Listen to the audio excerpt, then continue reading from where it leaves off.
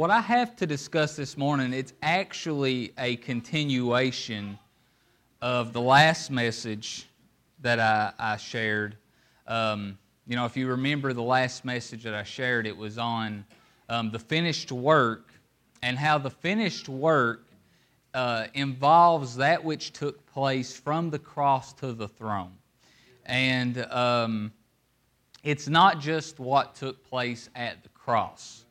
And that tends to be what we focus on. Now, there was a work finished on the cross, but it wasn't all of redemption. Redemption covered from the cross all the way till Jesus sat down on the throne at the right hand of the Father. And so this morning, it's a continuation of that, but it stands on its own. I was sharing with Jeremiah the other day. I said it's like a prequel, like a movie. It comes second, but the timeline is before the first movie. That's kind of the way this is. It's a prequel because this will help you understand. It will answer many of the questions that you have about that message from the cross to the throne. And in 2 Peter chapter 3, verses 15 and 16, Peter is speaking about Paul. And he refers to that which Paul teaches as being hard to understand. There are just some truths in Christianity that are just hard to understand. And we do our best to put words to them. We do our best to explain them, to teach them. But we still fail. It's like, I fully expect that when I'm done today, I'll still be like, I could have explained that a little bit better, And I also, what I want you to do this morning for me is I want you to pray for clarity for myself this morning, because this is one of those subjects that a little deviation to the left or the right and you've went full-blown crazy, right? It's just like you're off. This requires pinpoint accuracy, or you'll misunderstand, or you'll get off into some wrong teaching. I'm from Appalachia, and in Appalachia, we don't live on streets, we live in hollers. All right? And the thing about holler roads is they are narrow. And if you go a little bit to the left or a little bit to the right, you'll be sleeping in the creek tonight. All right? So this message is a holler road message, okay? So we're going to do our best to get it right. But before I explain exactly what we're going to talk about, let's go ahead and begin reading some. 1 John chapter 4. And we're going to begin with verse 1.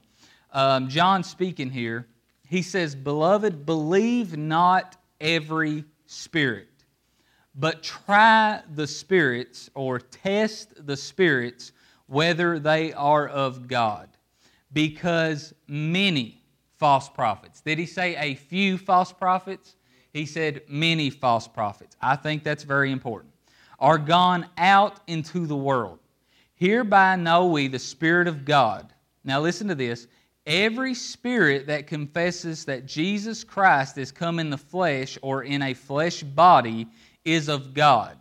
And every spirit that confesses not that Jesus Christ is come in the flesh is not of God. And this is that spirit of Antichrist, whereof you heard that it should come, and even now already it is in the world." All right, now let's go to 2 John. There's only one chapter in 2 John. I want to read verse 7, and it's John's next epistle. And he's saying kind of the same thing here, but I just want to read it for clarification. Verse 7, it says, "For many," did he say many or few? Many deceivers are entered into the world. I think this is important, and the reason I emphasize this, I was just sharing with someone recently.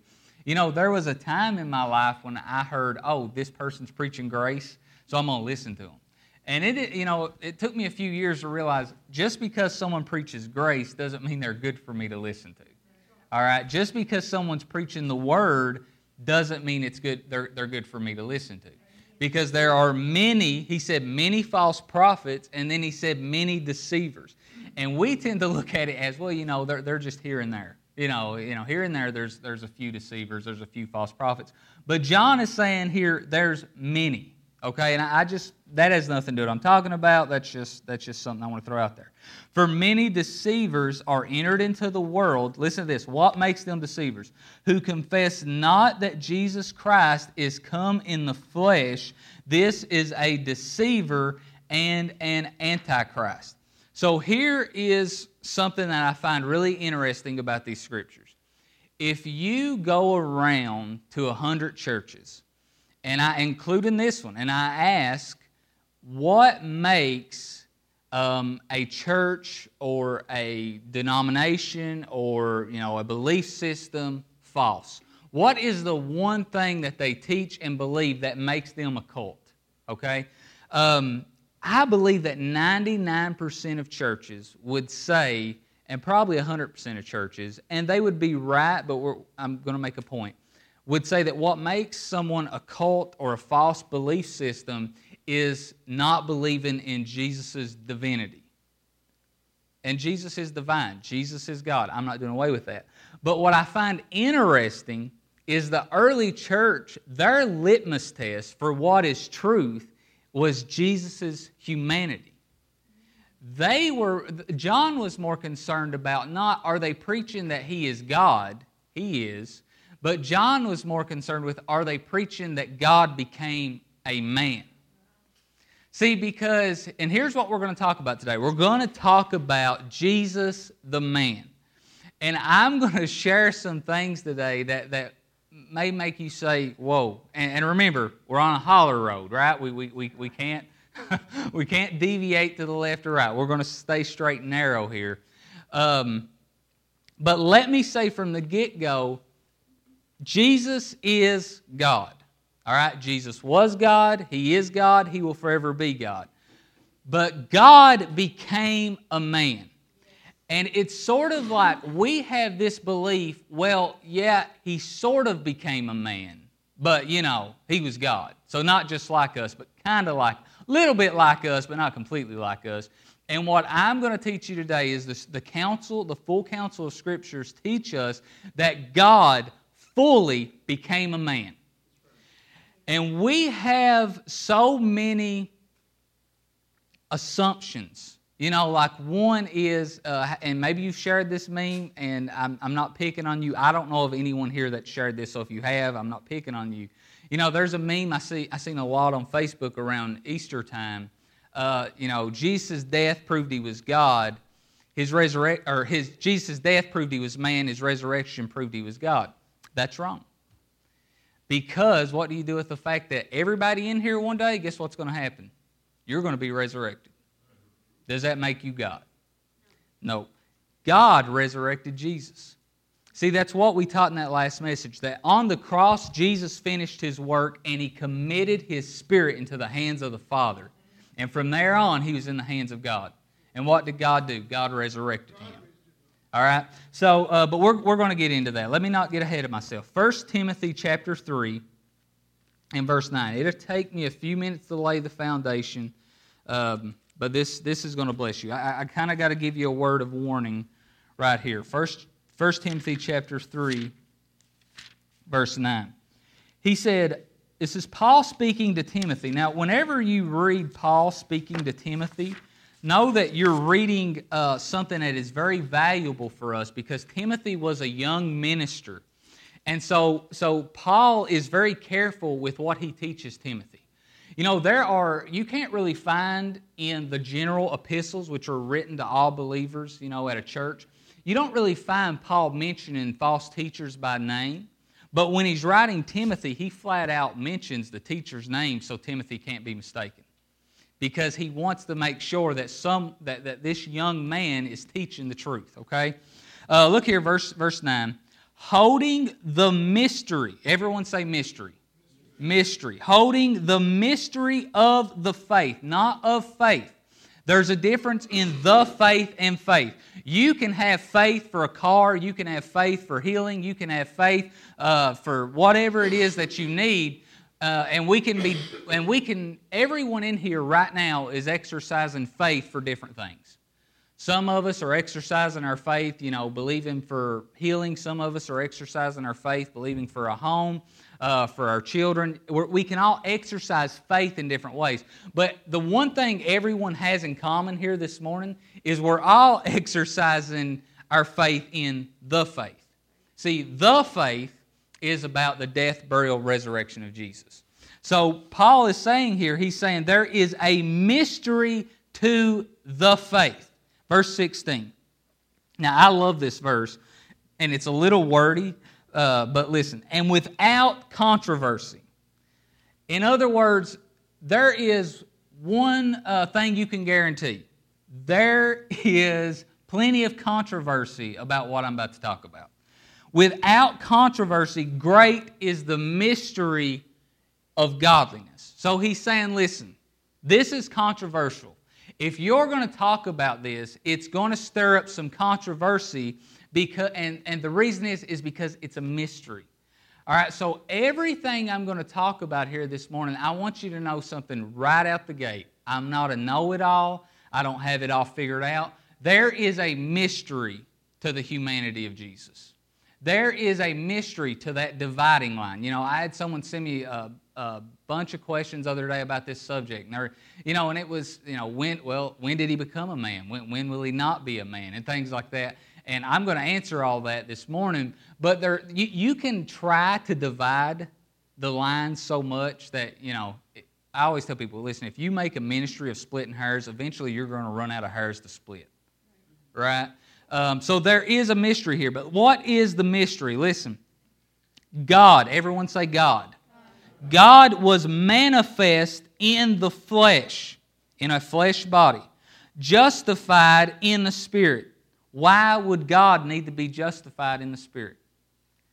It's what we talked about last time, what happened in the death, burial, and resurrection. Seen of angels, preached unto the Gentiles, believed on in the world, received up into glory. Who's he talking about? He's talking about Jesus, right? He calls him God, but he says this God was manifested in the flesh. And there's a mystery here. It is a mystery. It's hard to explain, but it's the truth. God became a man. All right, Philippians chapter 2, and we're going to get into it now. Philippians chapter 2, beginning with verse 5. Paul speaking here says, "Let this mind be in you, which was also in Christ Jesus, who being in the form of God, thought it not robbery to be equal with God." Now here's the thing. He's not referring to Jesus in the body at this point. He's saying, hey, this man, Jesus, was God. Verse 7. "But made himself of no reputation, and took upon him the form of a..." So he's saying he was in the form of God, but he became and took upon the form of a servant. Now, it's getting wordy, but I promise I'll make it clear here in a minute. "He took upon himself the form of a servant, and was made in the likeness of men. And being found in fashion as a man, he humbled himself and became obedient unto death, even the death of the cross." So let me say this first. This is the reason that I am teaching this message. Because, so the last message I taught, I got a little bit of people upset, a few people upset. And as I talked to them, here was the problem. It's like this trickle down. You can see, okay, because they don't see this, they don't see that. Because, it's like something. So the big problem people have is, well, you said Jesus was born again. They have a problem with that because they don't believe that Jesus went to hell. They have a problem with that because they really don't believe Jesus became sin. They have a problem with that because they really don't believe Jesus took upon himself the curse of the law. They have a problem with that because they really don't believe Jesus was a man. Now, if you ask them, do you believe Jesus was a man? Well, yeah, he was 100% God, he's 100% man. Philippians here, remember where it says he took upon himself the form of a servant, or he made himself of no reputation? Made himself of no reputation is one word in the Greek, and it's kenoo. Kenoo. And in theological circles, scholarly works, they call this the great kenosis. All right, and just like Paul said in 1 Timothy 3:16, it's not without controversy. Okay, it's people argue over it. But this word means one thing. Kenu or kenosis means to empty oneself or to empty something of its contents. So it was saying here was Jesus who was in the form of God and he emptied himself. He's in the form of God, but he emptied himself. What did he empty himself of? Again, remember, it's a hollow road. He emptied himself of his divine attributes. This is the mystery. What does that mean? I'm not saying Jesus isn't God. God did this. See, this makes the gospel message more powerful to me, that God did this. God did this. But God became a man, and I'm telling you, he became 100% man. He was the second Adam. The first Adam was born without sin. So that's important to say. I'm not saying that the second Adam was born with sin. He never knew sin. He was born just like the first Adam, perfect. Right? No, he knew no sin. All right, but he emptied himself of his divine attributes, of his holler road. So he emptied himself of his divine attributes. Let's leave it there for a minute. All right, so I just want to give you some thoughts. All right, look at Luke chapter 2 and verse 52. So this is right after, you remember Jesus was 12 years old. They went to Jerusalem, his family had, and here they get halfway back home and they're like, wait a minute, anybody seen Jesus? No, Jesus isn't around. They go back to Jerusalem. They find him in the temple talking to the teachers and things like that. And so this is right after this has just happened. And verse 52 says, because listen, I'm going to bring out a lot of things that we just assume. Here's the way that I used to assume this story was going. Mary and Joseph find Jesus, and he's in there schooling all the rabbis because he's God. So he knows more than they know. But it says, I'm going to go to verse 46. You don't have to put it there, Casey, but I'm going to listen to verse 46. It's referring to Jesus in the temple.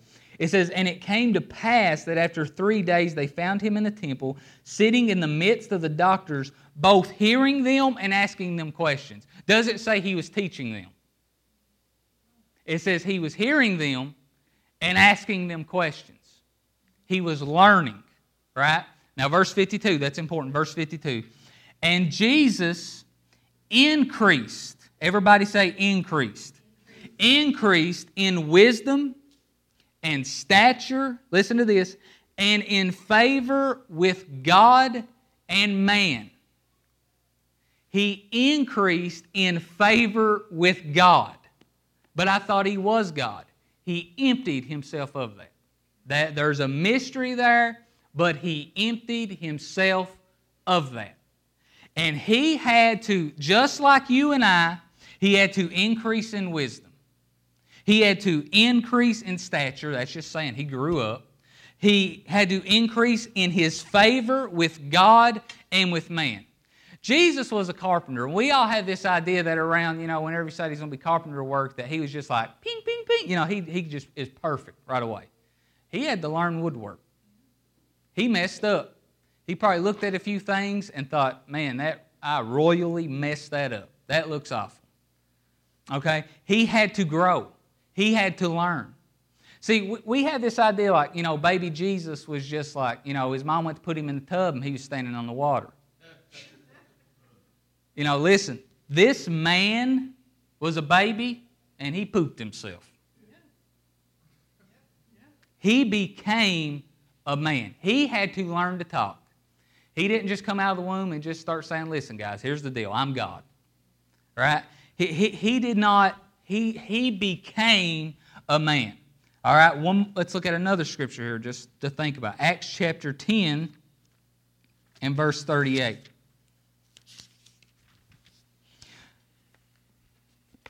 And this is important, and when I get to the end of the message, you'll see why this is important. This morning, this message isn't like the last one. The last one was one we felt like doing circles about. This one you're not going to run around in circles, but when you leave here this morning, you will have a greater understanding of the gospel and what Jesus did for you. I mean, it's so important. Acts chapter 10, verse 38, Peter is preaching here, and listen to what he says. How God anointed Jesus of Nazareth with the Holy Ghost and with power. Everything you see Jesus doing in the Gospels, He didn't do as God. Every single thing you see Jesus doing in the Gospels, walking on water, healing all the sick, raising the dead, He did as a man anointed by God with the Holy Ghost and with power. Jesus emptied Himself of His divinity, His divine attributes, and because of that, He had to be baptized in the Holy Spirit just like you and I. Just like He told them, tarry until you be endued with power from on high, He did the exact same thing. And so when I say, people say, are you saying that he wasn't full of the Spirit? Absolutely He was full of the Spirit. And remember, Holler Road, He was full of the Spirit in the same way that we are full of the Spirit. He was filled with the Spirit in the same way that we were filled with the Spirit. See, because we have this idea, for example, think about that verse, that he can be tempted, He was in all points tempted as we are. See, we have this idea Jesus was tempted, but at the same time He was God, so it really didn't tempt Him that much. If He wasn't truly tempted, if He didn't really want to do these things or have a natural desire for these things, then He wasn't tempted. Did you know that Jesus had lust? Holler Road. The Bible says that you can only be tempted when you have lust. Lust isn't bad. Lust itself isn't a problem. It's how we fulfill that lust. See, lust is just desire. That word lust, it just means desire. So Jesus had desires. He had fleshly desires. But He never went there in His mind. He never went there in His actions where we often go. All right, He was the second Adam. He wasn't tainted with sin as we are. He perfectly overcame it. He lived perfect. I think that's very important to say. But it says here, and listen here, who went about doing good and healing all that were oppressed of the devil, for He was God. That's not what it says. For God was with Him. Not He was God, for God was with Him. Was He God? Yes. But everything He did as a man, anointed by the Holy Ghost and power, and just like you and I, full of grace and truth. God became a man. It's a mystery. But God became a man. 1 Peter chapter 1 verses 2 Peter verses chapter 1 verse 2 through 4. You don't have to turn there. But it talks about how we can become partakers of the divine nature. How so? By believing the promises of God. Jesus was divine. He partook of the divine nature by believing the promises of God. Jesus became just as we are. Now this is where you're going to learn a lot this morning, I feel. Okay, because I touched on this a little bit in that last message, and I feel this is so important. Let's go to Genesis chapter 1 and verse 26. Here is a good question, and I'm going to turn over some tables here this morning. Here is a good question. Why did God have to become a man? Because I think this is important. Why did God have to become a man? Genesis chapter 1, verses 26 through 28. I feel like I quote this every time I preach. And God said, let us make man in our image, after our likeness, and let them have dominion over the fish of the sea, and over the fowl of the air, and over the cattle, and over all the earth, and over every creeping thing that creeps upon the earth. So God created man in His own image. In the image of God created He him. Male and female created He them. And God blessed them, and God said unto them, be fruitful and multiply and replenish the earth and subdue it, and have dominion over the fish of the sea, and over the fowl of the air, and over every living thing that moves upon the earth. Notice what he didn't say. God did not say, God blessed them, and God said unto them, I'll make you fruitful, I'll cause you to multiply, I'll replenish the earth, I'll subdue it, I'll have dominion over the fish of the sea, I'll have dominion over the fowl of the air, and over every living thing that moves upon the earth. God said, you do this. I'm giving you my blessing. His blessing is His empowerment. I am empowering you to do this. And this bothers people because they think you're doing away with God's sovereignty. Listen, here's the way I put it. In God's sovereignty, He gave man authority. To be sovereign just means, listen, He calls the shots. Nobody can tell God what to do. Nobody can say, okay, God, you've been doing it this way, we're going to do it that way, and God say, you're right. I totally missed that.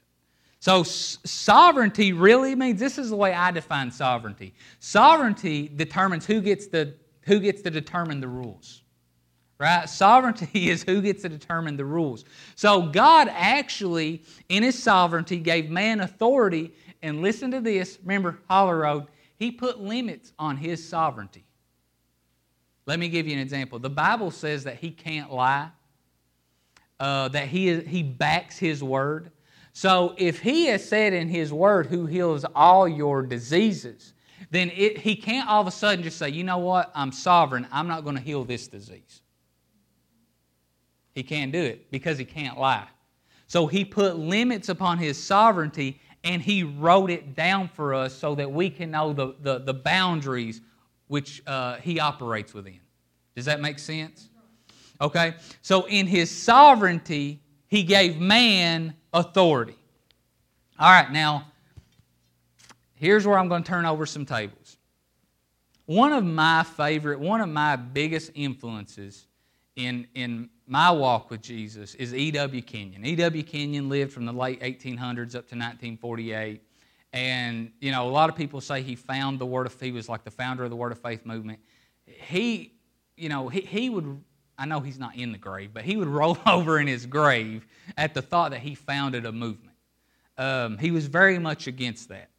But E.W. Kenyon really put forth this idea, and it's really taught heavily in our charismatic circles now, that what happened was in the garden, that man sinned, God gave man dominion, man sinned in the garden, and what happened when Adam did that, he handed his dominion and his authority over to Satan over planet Earth. All right, here's the problem with that.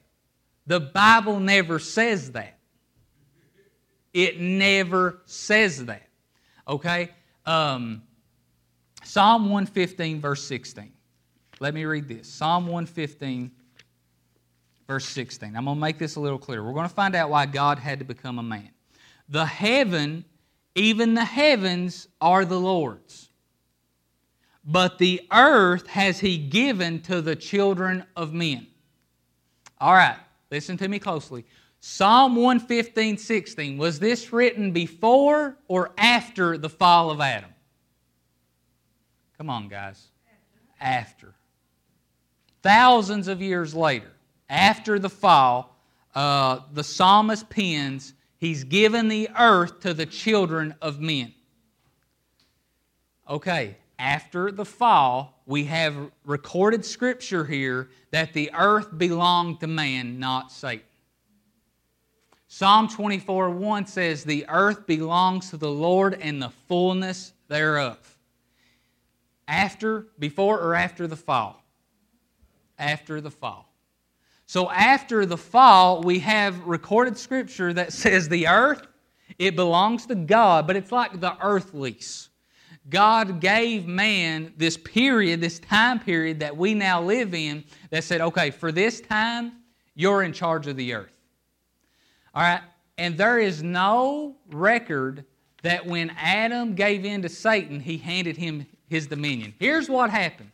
Satan did not have legal dominion over the earth when man sinned, but he did get an advantage. Man's spirit was alive to God and dead to sin. Now man's spirit after the fall was dead to sin, dead to God and alive to sin. So Satan now had an advantage because man was more prone to listen to him. Man was more prone to doubt God.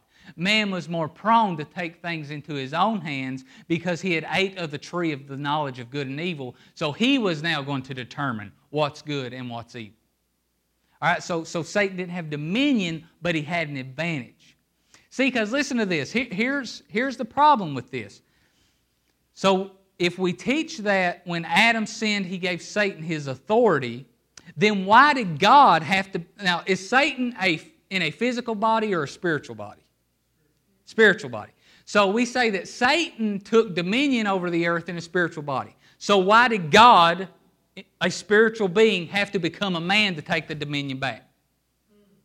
Why couldn't he just say, I'm taking that back? Does that make sense? We can't say that Satan was able to do it, being a spiritual being, but then God had to become a man to take it back. No, this is why God had to become a man. 1 Corinthians chapter 15 and verse 21. All right, and this answers it right here. Why did God have to become a man? And there's a little bit of a mystery here, but it will help you understand. For since, now this word in the Greek sense, you can look it up in a Strong's Concordance, it means because. So let's read it this way. For because by man came death, by man also had to come the resurrection of the dead. In other words, since a man messed all of this up, a man had to come and make things right. So God had to become a man because he cannot lie. He had already given man dominion over the earth. God had to become, because he knew, I'm the only one that's not going to mess this up. I have to become a man and do what they can't. Be successful at where they failed. Okay, so God had to become a man so he could restore man's dominion. Okay? And I love this. Revelation chapter 5. We're about to spend some time right here in Revelation chapter 5. Revelation chapter 5, verse 1. And I saw in the right hand of him that sat on the throne. Who sits on the throne? God. All right, God. Right here is God. A book written within and on the back side, sealed with 7 seals. Now, I love this. If you remember, sometime last year, I preached on covenant. And the word book here in the Greek is the Greek word biblion. And it's where we get our Greek word, or our English word, Bible. So we can literally read this, and I saw in the right hand of him that sat on the throne a Bible. I love that. Because there's so many people trying to downplay the Bible. Okay? And here it is, God in heaven with a Bible in his hand. Written within and on the backside, sealed with 7 seals. So these seals are keeping it from being opened. Do you know why the Pharisees and the Sadducees, do you know why they couldn't understand the Scriptures even though they knew them front and back? Do you know why the disciples were just heartbroken after Jesus resurrected even though they knew the Scriptures front and back? Because before Jesus, this Word was sealed. It was locked. Nobody could understand it. Right? There was wisdom in it. They could practice that wisdom. They could obey its commandments. But the mysteries of the faith that Paul talked about, they were sealed. And I saw a strong angel proclaiming with a loud voice, "Who is worthy to open the book and to loose the seals thereof?" Now listen to me. Shouldn't the answer be God? Shouldn't the one on the throne be able to open the book and to loose the seals thereof? Verse 3. And no man in heaven, you know what this tells me? There are men in heaven. There are men in heaven. To be absent from the body is to be present with the Lord. Men and women in heaven. When I say man, I'm just referring to humanity. Nor in earth, neither under the earth. this tells me that there are men under the earth, was able to open the book, neither to look thereon. So I want you to listen to this. This is why I'm reading. This is so powerful to me. Here we have in heaven the people of heaven crying out, we need a man. Heaven, in this scripture, heaven is looking for a man. They're not looking for an angel. They're not looking for a God. They're looking for a man. Remember, Holler Road. Heaven was in need of a man. A worthy man. And they couldn't find him. Verse 4. I love this. And I wept much, because no man was found worthy to open and to read the book, neither to look thereon. Verse 5. And one of the elders said unto me, weep not. Behold, the Lion of the tribe of Judah, the Root of David, has prevailed. Let me lay for you the context. This is, when this is being written, what we're about to see. Do you remember last time I talked about Jesus raised from the dead, and he told Mary, don't touch me. I've not yet ascended to my Father. And I said, in between that and when he went to Thomas, he ascended to the Father. What we're about to read here is what took place in that time frame between don't touch me and reach hither your finger. All right, this is the context. How do I know that? Weep not, behold, the Lion of the tribe of Judah, the Root of David, has prevailed. When did Jesus prevail? In his death, burial, and resurrection. To open the book and to loose the 7 seals thereof. And I beheld, and lo, in the midst of the throne and of the 4 beasts, and in the midst of the elders, stood a lamb, as it had been slain, having 7 horns and 7 eyes. Listen, all that means is, the 7 horns in the Bible is always symbolic of power. Jesus anointed him with the Holy Ghost and with power. So when it says he was having 7 horns and 7 eyes, it's just referring to he was anointed and baptized with the Holy Ghost and with power, which are the 7 spirits of God. There you have that. It's kind of interesting, but I can't get into it. But the 7 spirits of God is not referring to 7 literal spirits. It's actually a play on the menorah in the tabernacle, which represents the illumination of the Holy Spirit. Okay, so sent forth into all the earth. And I love this too. Revelation 5 verse 6, you can go do some homework. In chapters 1 through 4, it mentions the 7 spirits which are before the throne. But here, after Jesus prevailed, it says, oh, those 7 spirits, they've been sent out into the earth. What's that referring to? That's referring to the Holy Spirit was before the throne until the Lion of Judah, the Lamb of God who takes away the sin of the world, prevailed. Then the Holy Ghost was sent, okay, into all the earth. That's what this is referring to. Verse 7, and he came and took the book out of the right hand of him that sat upon the throne. And when he had taken the book, the 4 beasts and 24 elders fell down before the Lamb, having every one of them harps and golden vials full of odors, which are the prayers of the saints. And they sung a new song, saying, Thou art worthy to take the book and to open the seals thereof.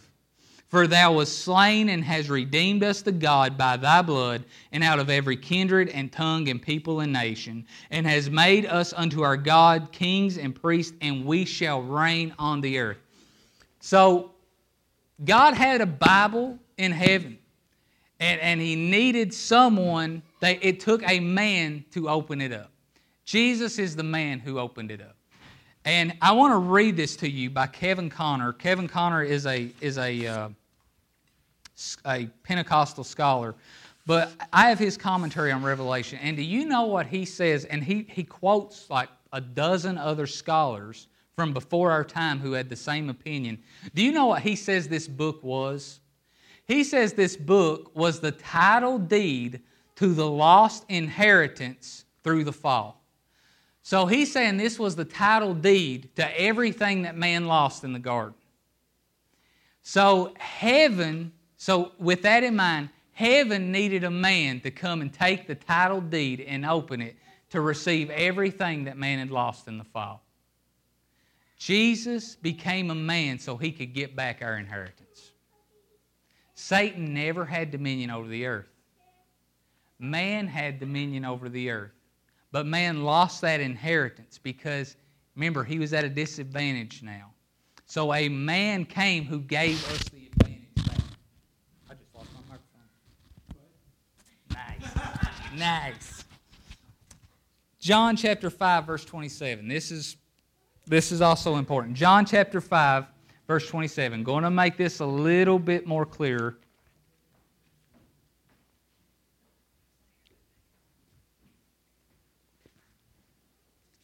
John chapter 5, verse 27. Listen to what Jesus says here. He says, and has given him, referring to himself, authority to execute judgment also because he is the Son of what?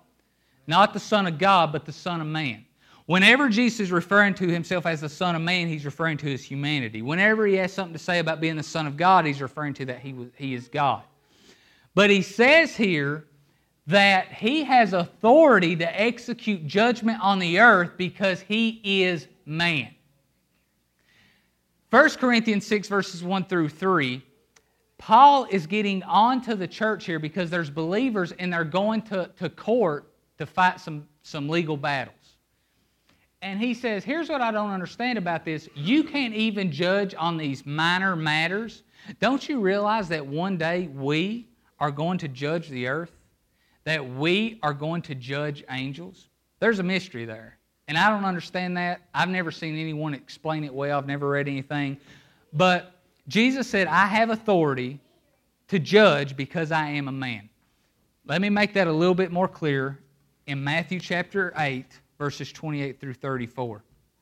And we're about to come to a close, but these verses right here, this is important. And when he, Jesus, was come to the other side into the country of the Gergesenes, or the Gadarenes, there met him two possessed with devils coming out of the tombs, exceeding fierce, so that no man might pass by that way. And behold, they cried out, saying, listen to what these demons yell at Jesus. What have we to do with thee, Jesus, thou Son of God? They are accusing him of trying to do something to them in his Godhead, in his divinity. So they're saying, listen, here's what they're really saying. They know that's God in the flesh coming to them. And they're saying, you can't do anything about us because you're God. But what they didn't realize is that this God became a man. And because he was a man, he could do something about it. Okay, look here. Verse 28. Coming out of the tomb. And behold, they cried out, saying, verse 29, what have we to do with you, Jesus, you Son of God? Are you come here to torment us before the time? What time is he referring to?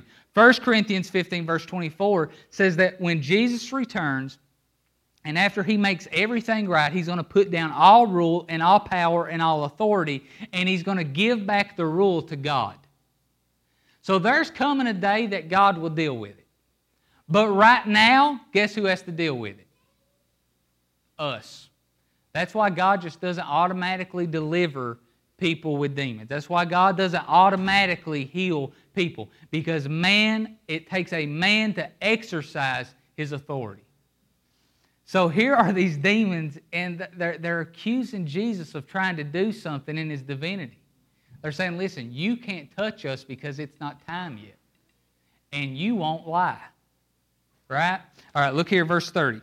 And there was a good way off from them a herd of many swine feeding. So the devils besought him, saying, if you cast us out, allow us to go away into the herd of swine. And he said unto them, go. And when they were come out, they went into the herd of swine. And behold, the whole herd of swine ran violently down a steep place into the water and perished, or into the sea and perished in the waters. You know what I love about this? This is another thing that does away with our assumptions. We have this idea that demons are so tough to deal with. Pigs took care of the demons. And he did it with one word, go. He told the demons with one word, go. And I want you to listen to this. I love this. And then they come into the pigs. Listen, the demons didn't cause those pigs to go kill themselves. What would be the purpose of that? Those pigs, they just went and got rid of them. Right? They got them out of them. Right? So these pigs, they were in control. That's amazing to me, that even pigs were stronger than demons. Verse 33. And they that kept them fled and went their way into the city and told everything and what was befallen to the possessed of the devils. And behold, the whole city came out to meet Jesus. And when they saw him, they besought him that he would depart out of their coast. He scared them to death. They were like, what kind of man has authority over demons? And the truth was, every man. Right? But we were at a disadvantage. Okay, because of the unregenerated spirit. So, let's deal with some questions you may have. See, again, another assumption. Because what I hope this message does is I hope after this you'll go read the Gospels and you'll see things in a new light. You'll see what you are capable of as a new creation, as someone whose spirit is alive to God and dead to sin. Here's another assumption. You remember when Jesus says, listen, I can call 12 legions of angels to come save me. Here's what we say. He was God. So he could have called 12 legions of angels and they would have came and got him down. But Hebrews 1 and 2 says angels were sent to minister to man. Jesus was saying, I can call 12 legions of angels because they were sent for me, because I'm the Son of Man. You and I can call 12 legions of angels to come and help us. Angels ministered to Jesus time and time again, which proved that he had emptied himself because he needed ministered to.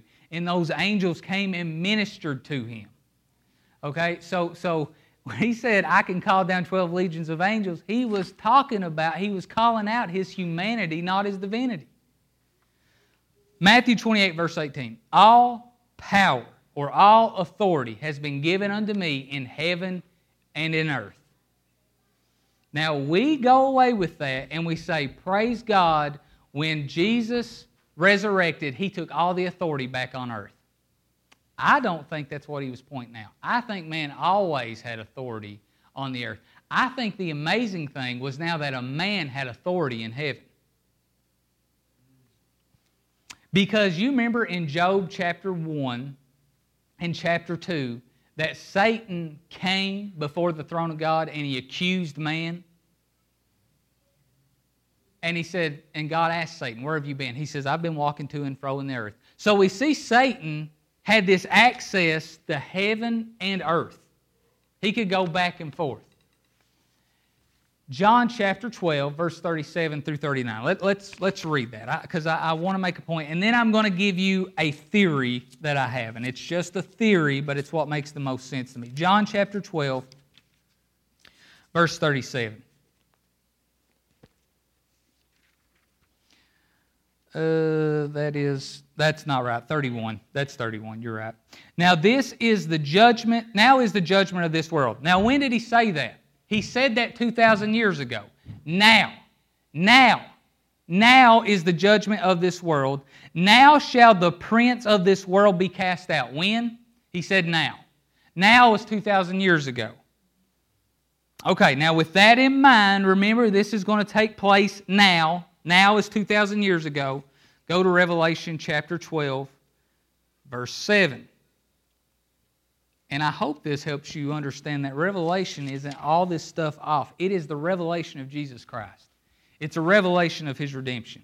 Revelation chapter 12, verse 7. And there was war in heaven. Michael and his angels fought against the dragon, and the dragon fought and his angels. Listen here, and prevailed not. I love this because in chapter 5, who prevailed? The Lamb. Here we have chapter 12, who fails? The dragon. Listen to this, neither was their place found any more in heaven. And the great dragon was cast out. When did Jesus say that was going to happen? He said now, which was 2,000 years ago, and we could have read on verse 32 and 33. It says plainly that he was referring to in his death. In his death, the prince of this world would be cast out. Cast out a word. That word cast out in the Greek It means ejected. So something happened when Jesus resurrected from the dead and ascended to heaven. He ejected Satan out of heaven. Satan no longer had access to heaven. How do I know that's what took place? Verse 10. And I heard a loud voice saying in heaven, here's that word again, now. Now is come salvation. When did Jesus bring salvation? 2,000 years ago. And strength. When did Jesus give us His strength? His strength is His grace, His power, 2,000 years ago. And the kingdom of our God and the power of His Christ. For the accuser of our brethren is cast down, which accused them before our God day and night. And they overcame Him by the blood of the Lamb and by the word of their testimony, and they loved not their lives unto the death. Verse 12. Therefore rejoice, you heavens, and you that dwell in them. Why? Because Satan's not there anymore. You see that? So rejoice. But woe to the inhabitants of the earth and of the sea, for the devil is come down unto you, having great wrath, because he knows that he has but a short time. So, something happened when Jesus ascended to heaven. He ejected Satan out. Something happened here. And again, there's a mystery. When Adam fell, it not only affected the earth, it affected heaven. Hebrews chapter 9, verses 22 and 23 says that the heavenly temple had to be purified with the blood of Jesus. Purification means, read between the lines, to be purified means it had to be dirty. Something happened when Adam sinned that caused heaven to need to be purified. Okay? That's all right, bub. Everybody's probably wondering at this point, why is he still preaching? I'm just joking. So listen to this. So when Jesus ascended, He had to purify heaven with His blood. All right? Here is my theory. Everybody say theory. Okay, this is just my theory. I believe that when man fell, it did affect the earth, but I believe that before the fall, Adam had access to earth and heaven. I believe that he could come and go. Okay? I can't prove it. It's a theory. And when he fell, he didn't lose his dominion on earth, but he lost his access to the throne in heaven. Because we don't read anymore where a man has access to the throne in the Old Testament or in the Gospels. And then when Jesus ascended and presented His blood and cleansed the temple, He took back man's place before God. That's why Hebrews chapter 4, verse 16 says, now we can enter boldly before the throne of grace. Okay, so He took the place that Adam lost before the Father. Satan had took that place. And that's why Jesus said, all authority has been given unto me in heaven, He mentioned that first, and in earth. Man had lost his place in heaven, and he had lost his advantage in the earth. Jesus gave man his place back in heaven, and He gave him the advantage once again on the earth. Does that make sense? Because that makes much more sense to me than what I used to teach 5-10 years ago. All right, let me show you that one scripture that seems to indicate that. 1 Timothy chapter 2 and verse 5. 1 Timothy chapter 2, verse 5, really small verse. It says, for there is one God and one mediator between God and men. And listen to this. Look at this real quick. The man. Notice He didn't say, for there is one God and one mediator between God and men, Christ Jesus. He wants you to know there is one God and one mediator between God and men, the man, Christ Jesus. Who was the mediator in Job chapter 1 and 2? Satan. Satan was the one that was kind of calling the shots in a way. All right? So now Satan has been kicked out. There's a man who stands before the throne who is for you. So for the last 2,000 years, there's not been one accusation against man in heaven. All of heaven is for you. So when you read Job 1 and 2, don't think, well, Satan is there and he's accusing me before the throne. No, there's a man standing before the throne now who's defending you. And it's not like God is upset. See, that's the way we look at it. God's upset and Jesus is sitting there changing his mind. No, it's just pointing out, listen, there is a man there now who's praying for you, who's defending you, who's taking up for you. He is for you. All of heaven backs you. Okay? But Satan, remember, that's why in Revelation 12, verses 11 and 12, it says, woe to the earth and the inhabitants thereof, because the accuser of our brethren is now there. Right? One more verse, and this was the verse that held me up forever. Matthew 28, verse 18, right? All authority has been given unto me in heaven and earth. But here's the one you're going to hear. Here's the one that you're going to think about when you leave here, or maybe you're already thinking about. 2 Corinthians chapter 4, verse 4. Paul's talking about the gospel, and he's speaking about people hearing the gospel, and he says, the God of this world has blinded their minds, lest they should see the glorious light of the gospel. Right there, it says that Satan is the God of this world. Let me ask you this. Was that said before or after Jesus said he had all authority in heaven and earth? After. It was written probably 30 years after Jesus rose from the dead and said, all authority has been given unto me in heaven and earth. So that verse has to bow down to what Jesus said. So if we say, well, now Satan is the God of this world, he has the authority on the earth, then we have to take that up with Jesus, because that's not what Jesus said. Jesus said, I have all authority. Here's where the difference is. Jesus said, I have all authority in heaven and in earth. Notice he didn't say the world. But Paul said, Satan is the God of this world. There is a difference between the earth and the world. The world is this world system, this culture, this system that you and I feel like strangers in. We're in it, right? We need cash. We need the dollar, right? We gotta have the big corporations that may upset us. We're in it, but we're not of it. It doesn't settle well with us. That's why everything in us wants to speak out against all the junk that this world system is trying to push on the church right now. Okay, so this world system, that's what he's the God of, because he's the one calling the shots.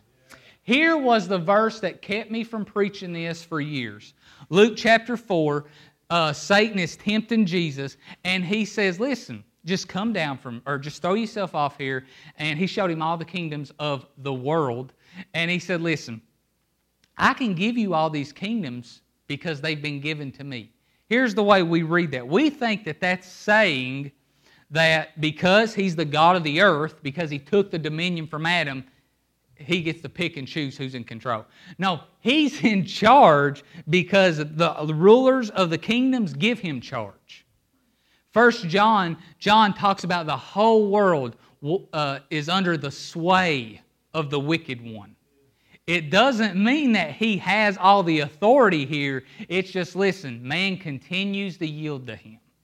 Especially the unregenerated, they go his way, and a lot of times they don't even understand why they're doing it.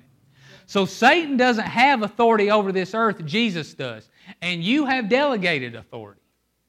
Right? And what that means is Jesus has said, okay, I'm here, but I give you my authority and you use it in the earth.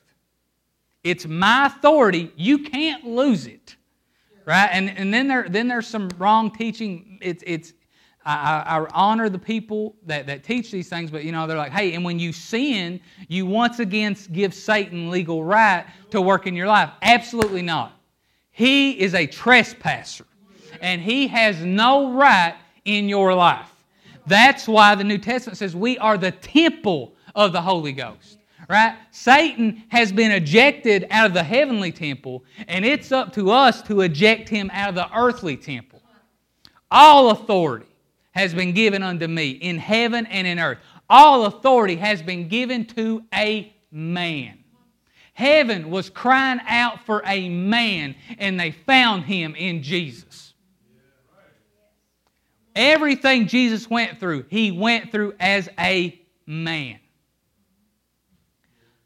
So he's the God of this age? Absolutely. But he's not the God of this earth. Jesus is the God of this earth. All authority. Yep. Yep. And he, listen, like I said, I honor the people who have taught this. One of the man who made this really big, been one of my biggest influences, still love him. I'm actually reading one of his books right now. Got it sitting right by where I sit at the house. But listen, Satan's been pleased with this teaching because it gives him more authority than he doesn't have any authority. And Christians keep giving it to him because, hey, he's the God of this world. Right? No. He's not the God. He may be the God of this world, but he's not the God of my world. Okay? My world and my sphere of influence, as for me and my house, we serve the Lord. Okay? So that is so important for us to see. Go to Romans chapter 8. We're going to look at two more portions of Scripture. We're going to finish this up. Romans chapter 8, verse 29. So what does this mean for you leaving here? I think we've made really clear that Satan's never had the authority here. Man's always had it. How much more so now after Jesus says he has all the authority. And listen, let me say this. I'll probably do a full message eventually on authority. But authority is not just, in the name of Jesus, I bind you. You know the number one way everyone in here operates in authority? Decisions. Every decision you make is you operating in authority. Because, and those, see, someone who has a victim mentality, they are someone who has yielded their authority to the enemy. They're the ones who have they're at a disadvantage in their mind because they're yielding to him because they're saying, listen, I don't have a choice. I can't make the decision. No, the number one way you operate and exercise your authority is through decisions. I just want to share that. For somebody, listen, you don't have to go home. If you're struggling, you don't have to go home and bind the devil. You don't have to go home and cast out the demons. Listen, are there still people with demons? Absolutely. All right? But as a believer, I'm going to tell you right now, if you're a believer, 9 times out of 10, a lot of our hardship isn't necessarily demons and devils. It's we have failed to operate our authority in our decisions. Okay? Taking the faith that Satan has suggested we take. Absolutely. So when you leave here, you need to make a decision. I'm going to operate in my authority. I'm going to make godly decisions. I'm going to make the right choices. Okay? Romans chapter 8, verse 29, or verse, Romans 8, 29. For whom he did foreknow, he also did predestinate to be conformed to the image of his Son, that he might be the firstborn among many brethren. This word firstborn is really interesting. In the Greek, it's something like prototokos. I don't know exactly how to say it, but it's where we get our English word prototype. So it literally is saying that Jesus was the prototype of many brethren. What's prototype? Prototype is the very first. Jesus became a man, and he showed us he was the prototype of the new man. He was the prototype of the new creation. He was the prototype of what people can do who are full of the Holy Ghost and power, yielding to His grace and His truth. He was the prototype. And now let's go to John chapter 4, or John chapter 14, verse 7, 12. This is where we're going to finish. This is what this means for you and I today. John chapter 14, verse 7. If you had known me, you should have known my Father also, and from henceforth you know him and have seen him. Listen, this is another one of those things we read into it. We think, well, because he was God, he knows what God is like. I believe there's some truth to that. But I believe more than anything, Jesus went to the Scriptures and He read the Scriptures as a man full of the Holy Ghost. And He seen God's true character. He's seen God's true nature. And you know, every one of us should be able to say these words. If you know me, you've known my Father. Every one of us should be able to say that. Not because I am the Father, right? We're not the Father. We're not God. And that's not what He said. He said, if you had known me, you should have known my Father also. He wasn't saying, hey, if you know me, then you should know the Father because I am the Father. Right? It's not what He's saying. Every one of us should be able to say that. And from henceforth, you know Him and have seen Him. Everyone who sees us should be able to say, I've seen the Father. Not because we are the Father, but because we are a reflection of the Father. Philip said unto Him, Lord, show us the Father, and it sufficeth us. Jesus said unto him, have I been so long time with you, and yet you've not known me, Philip? He that has seen me has seen the Father, and how say you then, show us the Father? Believe you not that I am in the Father, and the Father in me? Let me ask you something. Is the Father in you? The words that I speak unto you, I speak not of myself. May we, everyone in this room, be able to say that to the people that we come into contact with. The words I speak unto you are not my own. But the Father that dwells in me, He does the works. Did Jesus say that He did His works because He was God? No. He said, I do these works because the Father is in me. Verse 11, believe me that I am in the Father, and the Father in me, or else believe me for the very work's sake. Listen to this. Verily, verily, or truly, truly, I say unto you, he that believes on me, the works that I do, walk on water, heal the sick, raise the dead, know what people are thinking before they even say anything. Do you know when Jesus did that kind of stuff, it wasn't because He was God. He was operating in the gift of wisdom, the gift of knowledge, things that are available to us today. He that believes on me, the works that I do shall he do also. Do you believe in Him? Then you can do these works. And greater works than these shall he do, because I go unto my Father.